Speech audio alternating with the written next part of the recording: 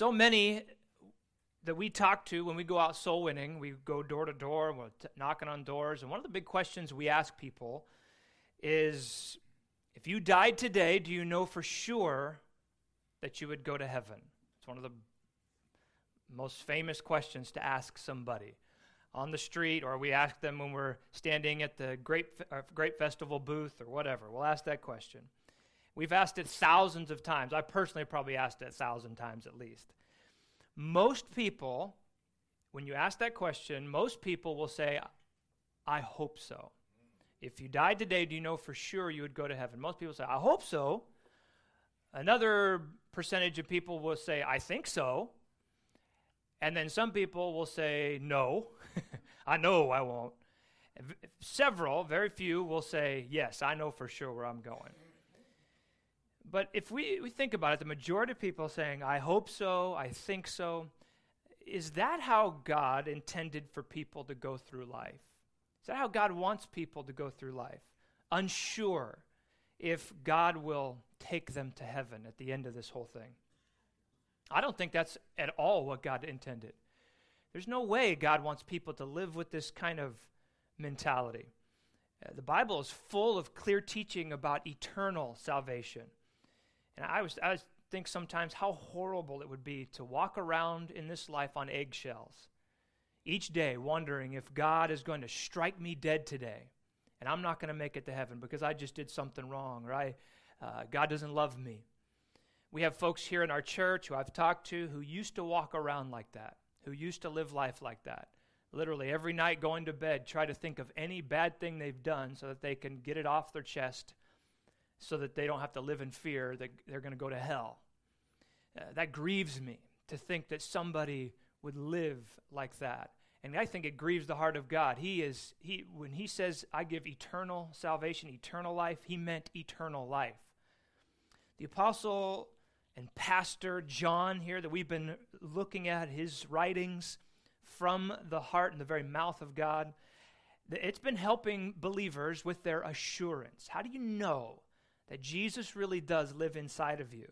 The false teachers called the Gnostics were causing believers in the church all kinds of doubts about their salvation, doubts about the salvation doctrines themselves. So I'm sure there was some turmoil in a lot of people's hearts and minds. And the apostle and pastor John, he says, I need to straighten some things out. From the mouth of God, I'm going to give you what will help you be assured in your heart. Now, chapter 3, John has made here that has been making a very clear point. One sign that a person truly has been saved and Jesus truly lives inside of that person and they truly have eternal life is that you have a changed life. There's a lifestyle change. There is a new life, a new righteousness that abides in you. There's a right living that you see coming out of your life. Remember, 2 weeks ago, 1 John 3:10, kind of a summary statement. In this, the children of God are manifest, and the children of the devil. Whosoever doeth not righteousness is not of God, neither he that loveth not his brother. So God presents only two spiritual families in the world, God's family and the devil's family. And you're a God's family or you're in the devil's family. Everyone belongs to one or the other. If you're saved by the blood of Jesus, then you're a child of God. If not, you're a child of the devil. And John's point is very clear that your lifestyle, that righteousness that you see coming out of a person, true righteousness, will make clear who you belong to. If a person desires righteousness and works at it, it's part of their desire in their heart because that comes from God himself, then that is a good sign that you are a child of God. But then in the end of this verse, he brings up another sign, another way to look at your own life and say, does Jesus live inside of me? And that is this: he that loveth not his brother. Is there a love for your brother? So he brings up now a new topic, and that's what we're going to go into next. And here's the statement. Here's kind of a statement that we're going to begin with. When you're born again, you'll have a genuine love for your new family, or you'll have a new love for your new family. There'll be a new love for this new family that you've never had before. And that's John's point that he's going to make here in the next few verses. We're going to kind of go through these as quickly as we can, but there's a lot to say about these. So listen fast, okay? All right. Verse 11, "For this is the message that ye heard from the beginning, that we should love one another." John says this is the message we've heard from the beginning, meaning the beginning of your Christian walk. This is the message you heard from Jesus himself. And John, as a disciple of Jesus, heard this loud and clear from Jesus. He writes it in John 15:17. "These things I command you," Jesus said, "that you love one another." Love is the great Christian commandment. Love God and love one another. Nothing is above that. The Bible says that God is love. Love is at the core of our faith as Christians. Love. We are not commanded to like everyone, be like everyone, or like everyone. We're not commanded to just be chummy with everyone, but we are commanded to love everyone. In particular, here in 1 John, it's speaking of loving our brothers and sisters in Christ, though. And that's where John is really narrowing his focus. God wants John to get more specific here and help us understand more about this love. So he gives a scriptural example of what love is not. And this is very helpful. By the way, when we look at stories like this that John's going to bring up from the Old Testament, we remember this is why Old Testament stories are so valuable. And I think why it's so important to keep teaching them to the kids. I want my children at least full of Bible stories because they're true.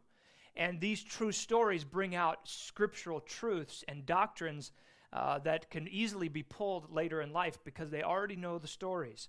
Here's the example that John brings out. It's the story of Cain and Abel. Here's what John says. "Not as Cain, who was of that wicked one. He was of the devil, and slew his brother. And wherefore or why did he slay him? Wherefore he slew him? Because his own works were evil, and his brother's righteous." So you remember Cain, Adam and Eve's son. He killed his brother Abel because of this competitive jealousy that was in his heart. And he killed him over a sacrifice. He was jealous of Abel's sacrifice, that they were, both of them, supposed to be making a sacrifice to God. I mean, what a reason to kill your own brother. But John's point here is, in Cain, you see the practical outworking of his evil heart. Murder, hatred, even going so far as to kill a person who was righteous. Abel was righteous. He was a loving person. So you have the child of God and the child of the devil, as he points out here, and you see the outworkings of the child of the devil in Cain. And quick note here for all of us, there were no guns back then, and there was still murder. Why? Because of evil nature, our evil nature. We're all born with it, and all it took was a little jealousy, and Cain went ballistic. But don't think that we're much better than Cain in this room. In our natural state, every single one of us is a potential murderer. In fact, on the Sermon on the Mount, you remember Jesus even says that hate means you've already really committed murder in your heart.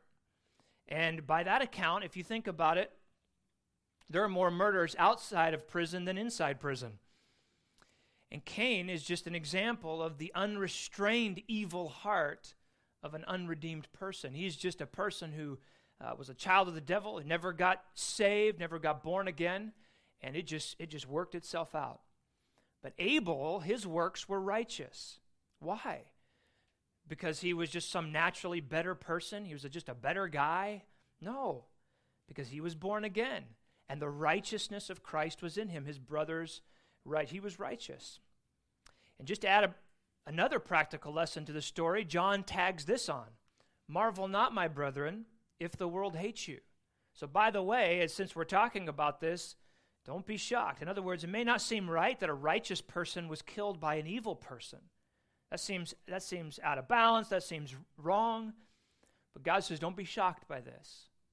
As a Christian, evil Cains are going to keep going around killing righteous Abels. It's going to keep happening. Christians are going to be mistreated. They're even going to be killed, as they are right now all over the world.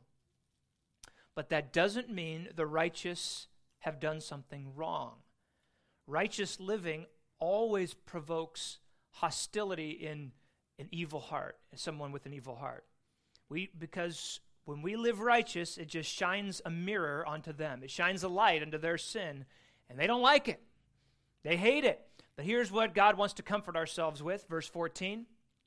We know that we have passed from death unto life because we love the brethren. He that loveth not his brother abideth in death. So don't worry. If you die, if Cain kills you, you're going to heaven. We know we've passed from death unto life. And how do we know that? How do we know that? We're confident that we have passed from death to life because we love the brethren. We're confident that we are born again because there's a new love for the brethren inside of us. See, that love that you sense in your heart when you walk into church and you see the people around you and your heart just bears witness with their heart, and there's just something special there, that just tells you that Jesus is living inside of you and Jesus is living inside of them. And here's the truth this morning. If you see that, if you feel that genuine love, you can be settled in your heart that you're born again, because it's not natural to love people in a deep way like that. You know, there are many stories of people who hated Christians, and then that hate soon turned to the exact opposite, love for those same exact people. The Apostle Paul, of course, is a great example of that. The Apostle Paul, who was standing there holding the coats while they were stoning Stephen, the Christian. And Paul later on became the greatest lover of Christians, he himself a Christian. A few weeks ago, we played a video in our Sunday school class by Lee Strobel. You might remember his story. He hated Christians. In fact, his one goal was to take down Christianity. And then he himself got saved and had just such a sensitive heart. He was weeping by the end of his testimony. You could just see the softness that had come over that hard man. My own grandfather, my grandmother got saved, and she would begin inviting ladies into her kitchen to have a little Bible study around their small kitchen table. My grandfather would walk through and rail on them. He hated it. Hated what they were doing. Hated what his wife was doing. Hated Christians. And then he turned on a dime. He got saved, and of course, God used him mightily in his life. It's an amazing thing when people can turn on a dime when Jesus comes into their heart. The people they hated with a passion all of a sudden become the people they love the most in the world, new brothers and sisters. And that is a sign that Jesus truly does live inside of a person. And by the way, I love this definition of salvation that John gives here. They have passed from death to life, from death unto life. I love that. Most of us think in terms that we pass, all of us, we were born and then we pass from life to death. But believers pass from death to life. And he didn't, Jesus, remember, he didn't come just to make good people or bad people good. He came to make dead people live. It's a miracle. It is a miracle every time someone bends their knee and bends their heart and says, God, I want to be saved. I believe that you came and died for me. When someone gets saved and someone is born again, it's a miracle every single time. So John continues this theme of assurance of salvation. You know you've passed from death to life because you love the brethren. And if you hate the brethren, then you know something. You're still abiding in death. And verse 15 then. Whosoever hateth his brother is a murderer, and you know that no murderer hath eternal life abiding in him. Jesus had said something very similar, again, on the Sermon on the Mount, as we mentioned. And again, this is in the present tense, so we're talking about hatred here, meaning ongoing, habitual hatred as a way of life, someone who's just characterized by hatred. In that person, in other words, a serial hater of God's people, obviously does not have eternal life abiding in him. And so John was sending a little message to the Gnostics. Listen, you folks, you guys are being very hateful. And one of the things they were teaching, of course, is that only certain people with a special knowledge can have this relationship with God. And all the other people that aren't enlightened can never get there. And so they really just created this chasm between people. And John's, I'm sure, poking at that a little bit. You cannot say that you hate your brothers and still have Jesus living inside of you. This does not mean, though, that God cannot forgive a person who has murdered somebody. Obviously, murderers, a person who is a serial murderer and a killer, is not going to have eternal life resting inside of them. But we know from examples in Scripture that God can and does forgive people who have murdered. Moses is one. David is another. Paul, as I mentioned before, he consented to murder. But the clear point is here that murder and Christianity are incompatible. And how could, and we all know this, how could a cold-hearted killer, a serial killer, a person that just hates people and continues to kill them, have eternal life abiding in him? And John says that's the same for somebody who just has a hatred toward people or hatred toward God's people. Now John moves away from hate, though, and he starts to talk about love. That's the negative side. Here's the positive side. And as a good pastor would do, we see John take them on a journey of clarifying what love is, what true Christian love is, and how to apply that love. How do I take this concept that there is this love of God that rests and abides in me, and now make it something that's a part of my life? And so here's verse 16. Hereby perceive we the love of God, because he laid down his life for us, and we ought to lay down our lives for the brethren. So, love, a lot of people talk about love, and everybody has a different definition, or they'll talk about different things about love, but it's often described as doing unto others as you would have them do unto you, and that's a good definition. However, this definition here in this verse goes deeper. Christian love for our brothers and sisters is far beyond that standard. According to this verse, Christian love is doing unto others what Christ has already done for you. He laid down his life. Christ laid down his life for undeserving people, and we need to do the same. There are a lot of undeserving people out there. People in your home that don't deserve love. People at this church that don't deserve your love. People at work that don't deserve your love. Other believers that you know in your family that don't deserve it. Your husband, your wife that doesn't deserve it. People at the DMV that especially don't deserve it. But it's natural. It's natural to show love for somebody who has already showed you love.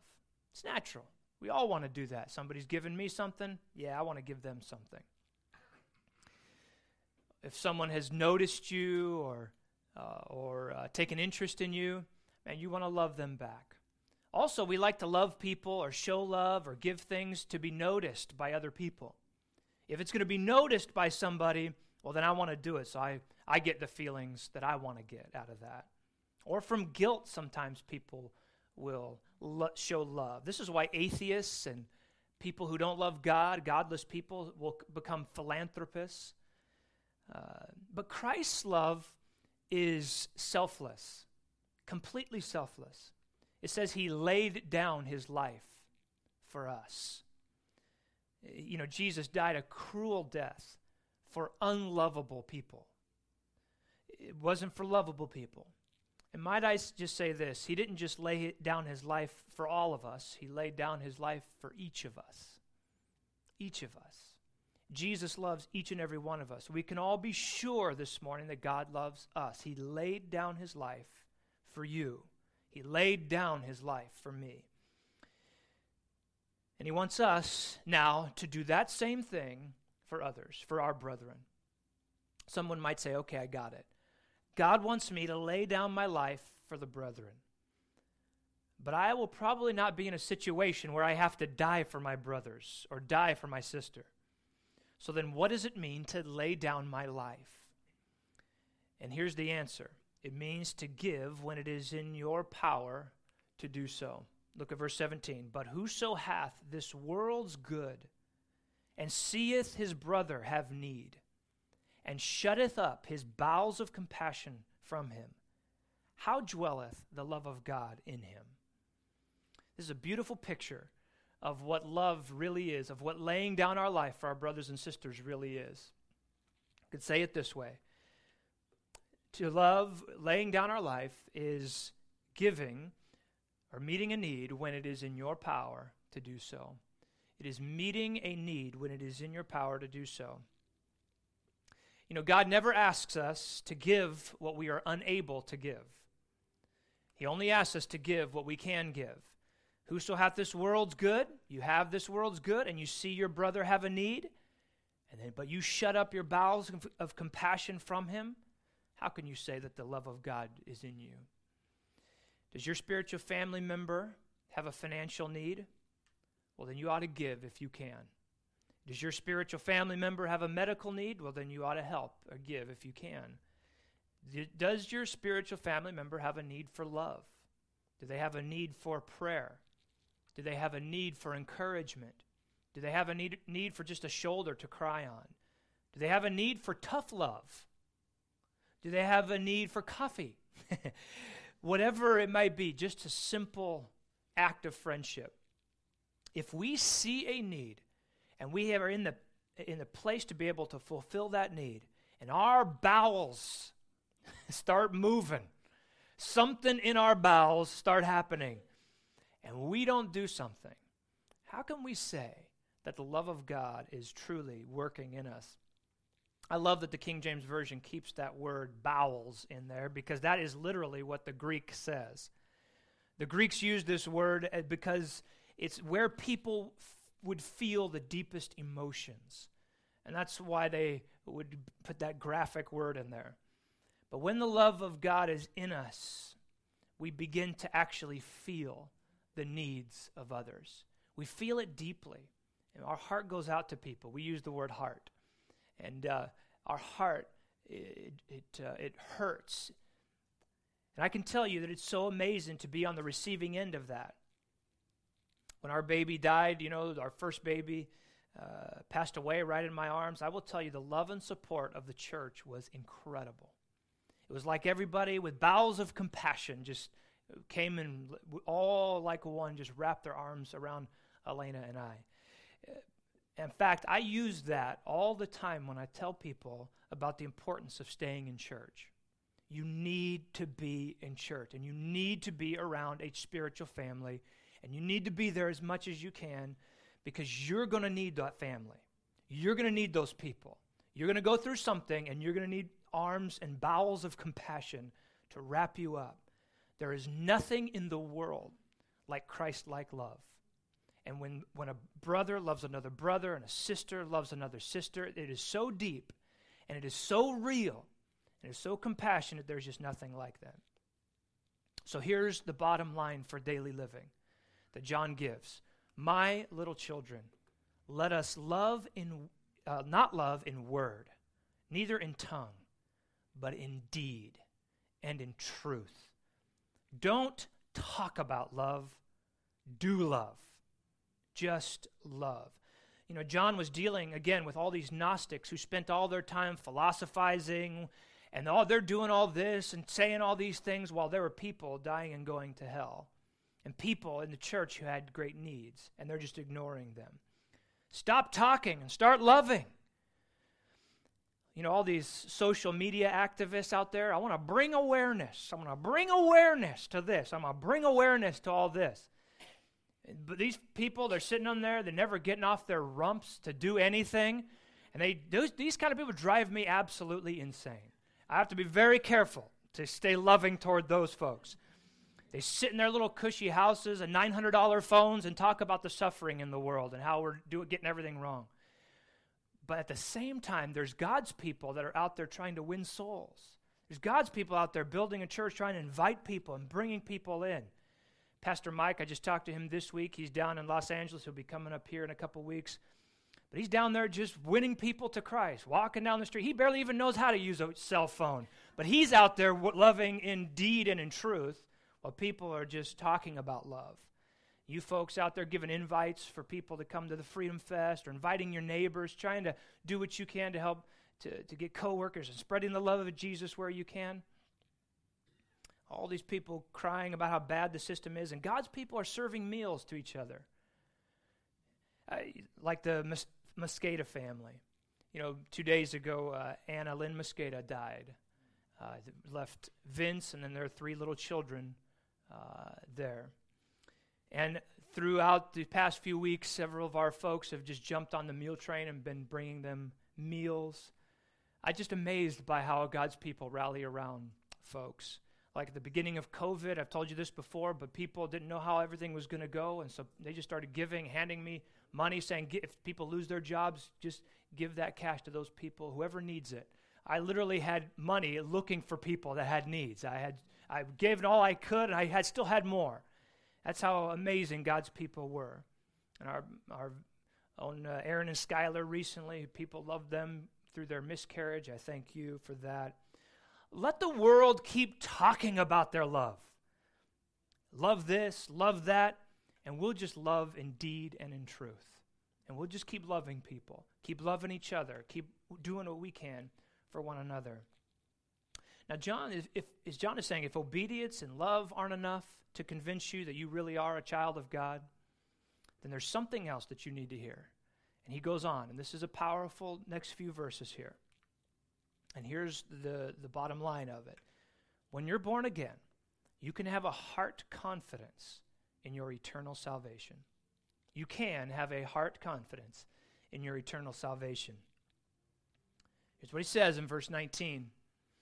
And hereby we know that we are of the truth, and shall assure our hearts before him. For if our heart condemn us, God is greater than our heart, and knoweth all things. So remember, John is still on the assurance topic, assurance of our salvation.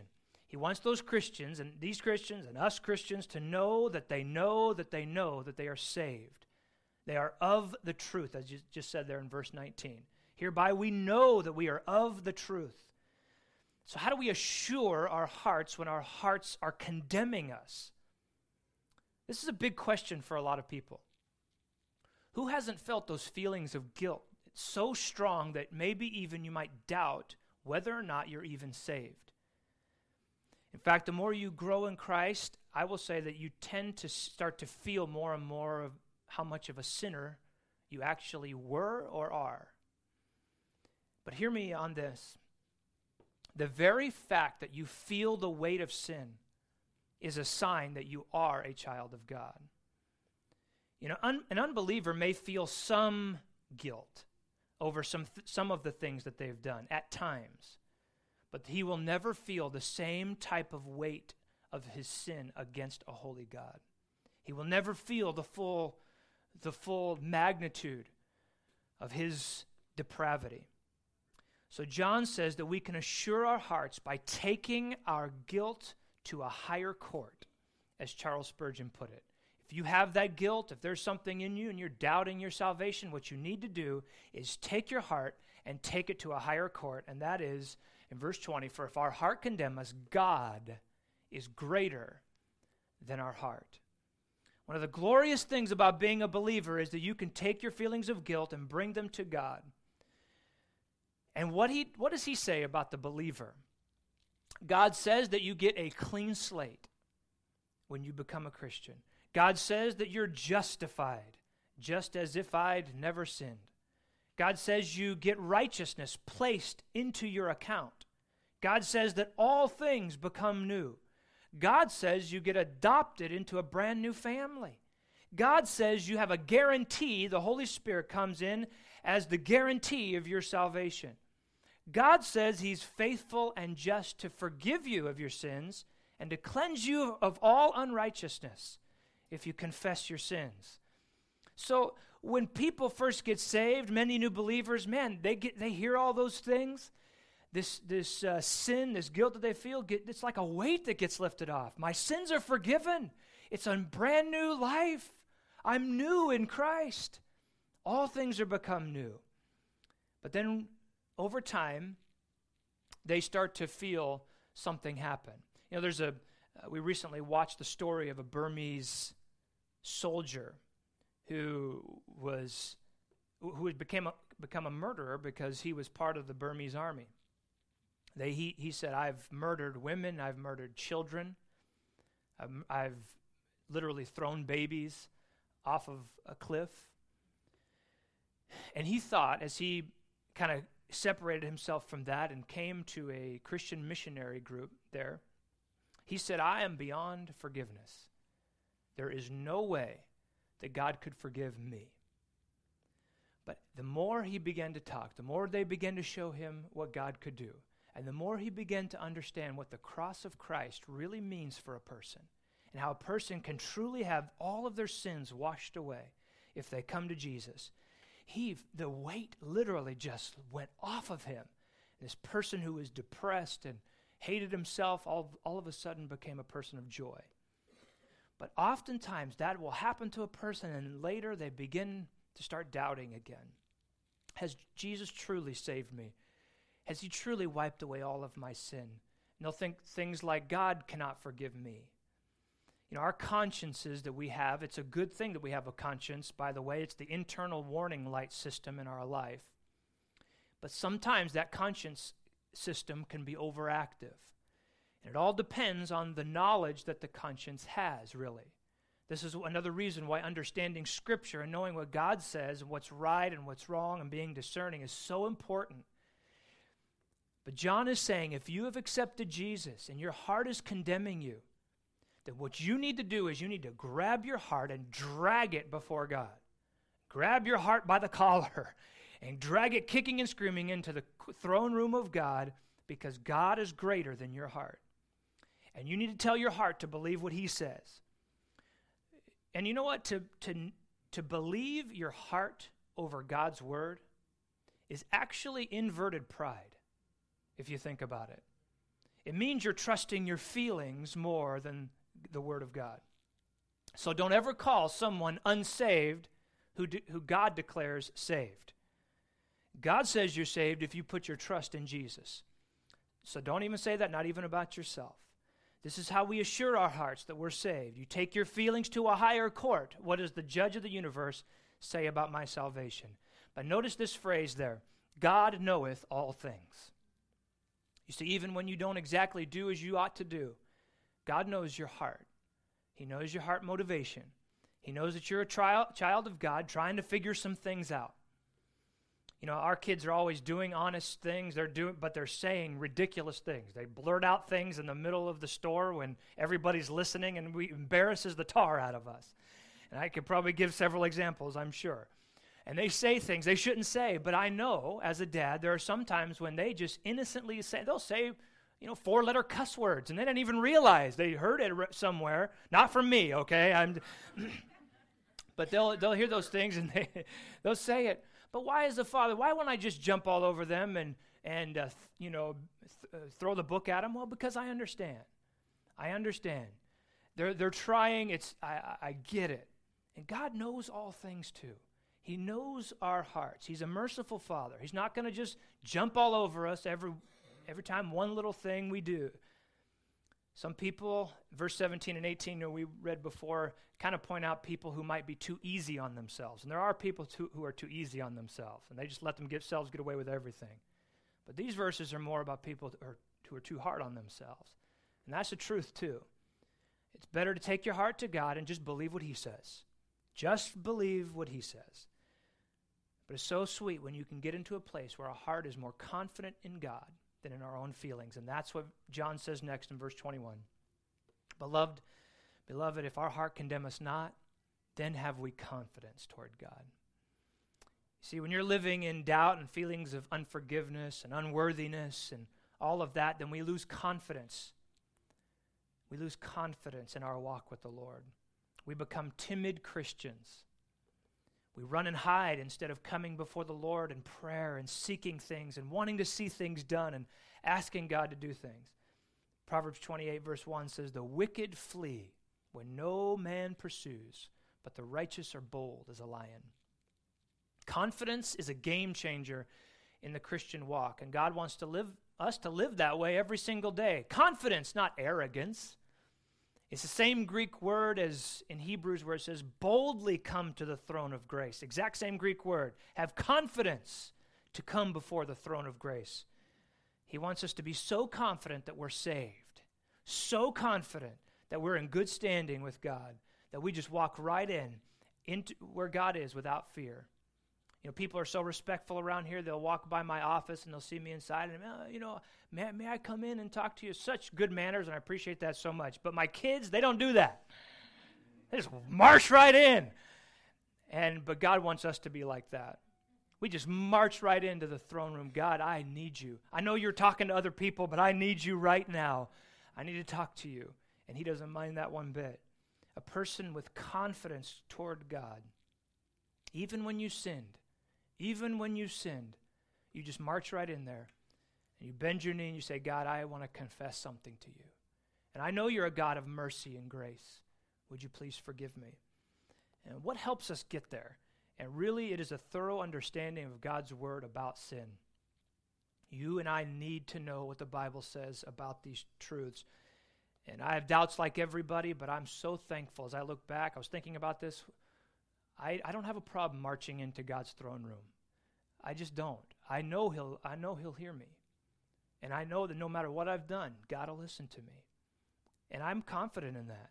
But why am I confident in that? And I look back and I realize it is the scriptural truths that have been drilled into me from a young age.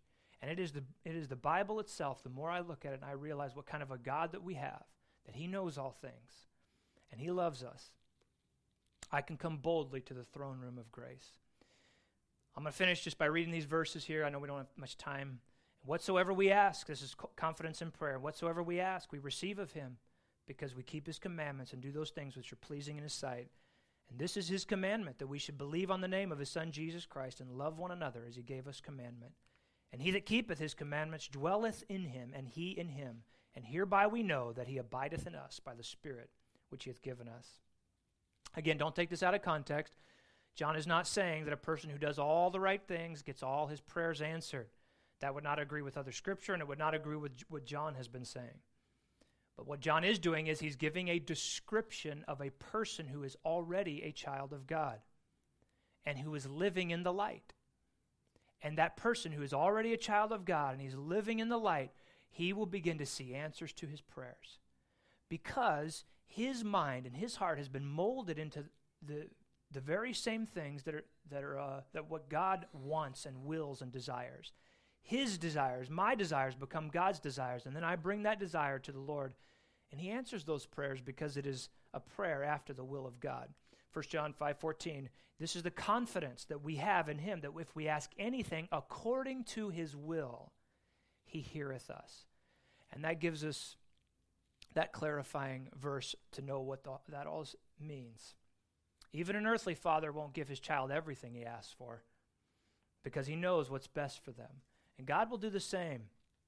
But God's a loving Father, and he loves to answer our requests. He's asking that we will just believe and love him and abide in him and obey him and follow him. And he is listening to every prayer as we march right into his office. Confidence in prayer begins with an active relationship with God. If we want to have confidence in prayer, it has to begin there. We'll never have it without that. It begins by walking in the light. So let's be confident in the Lord. Lord, we love you. We thank you.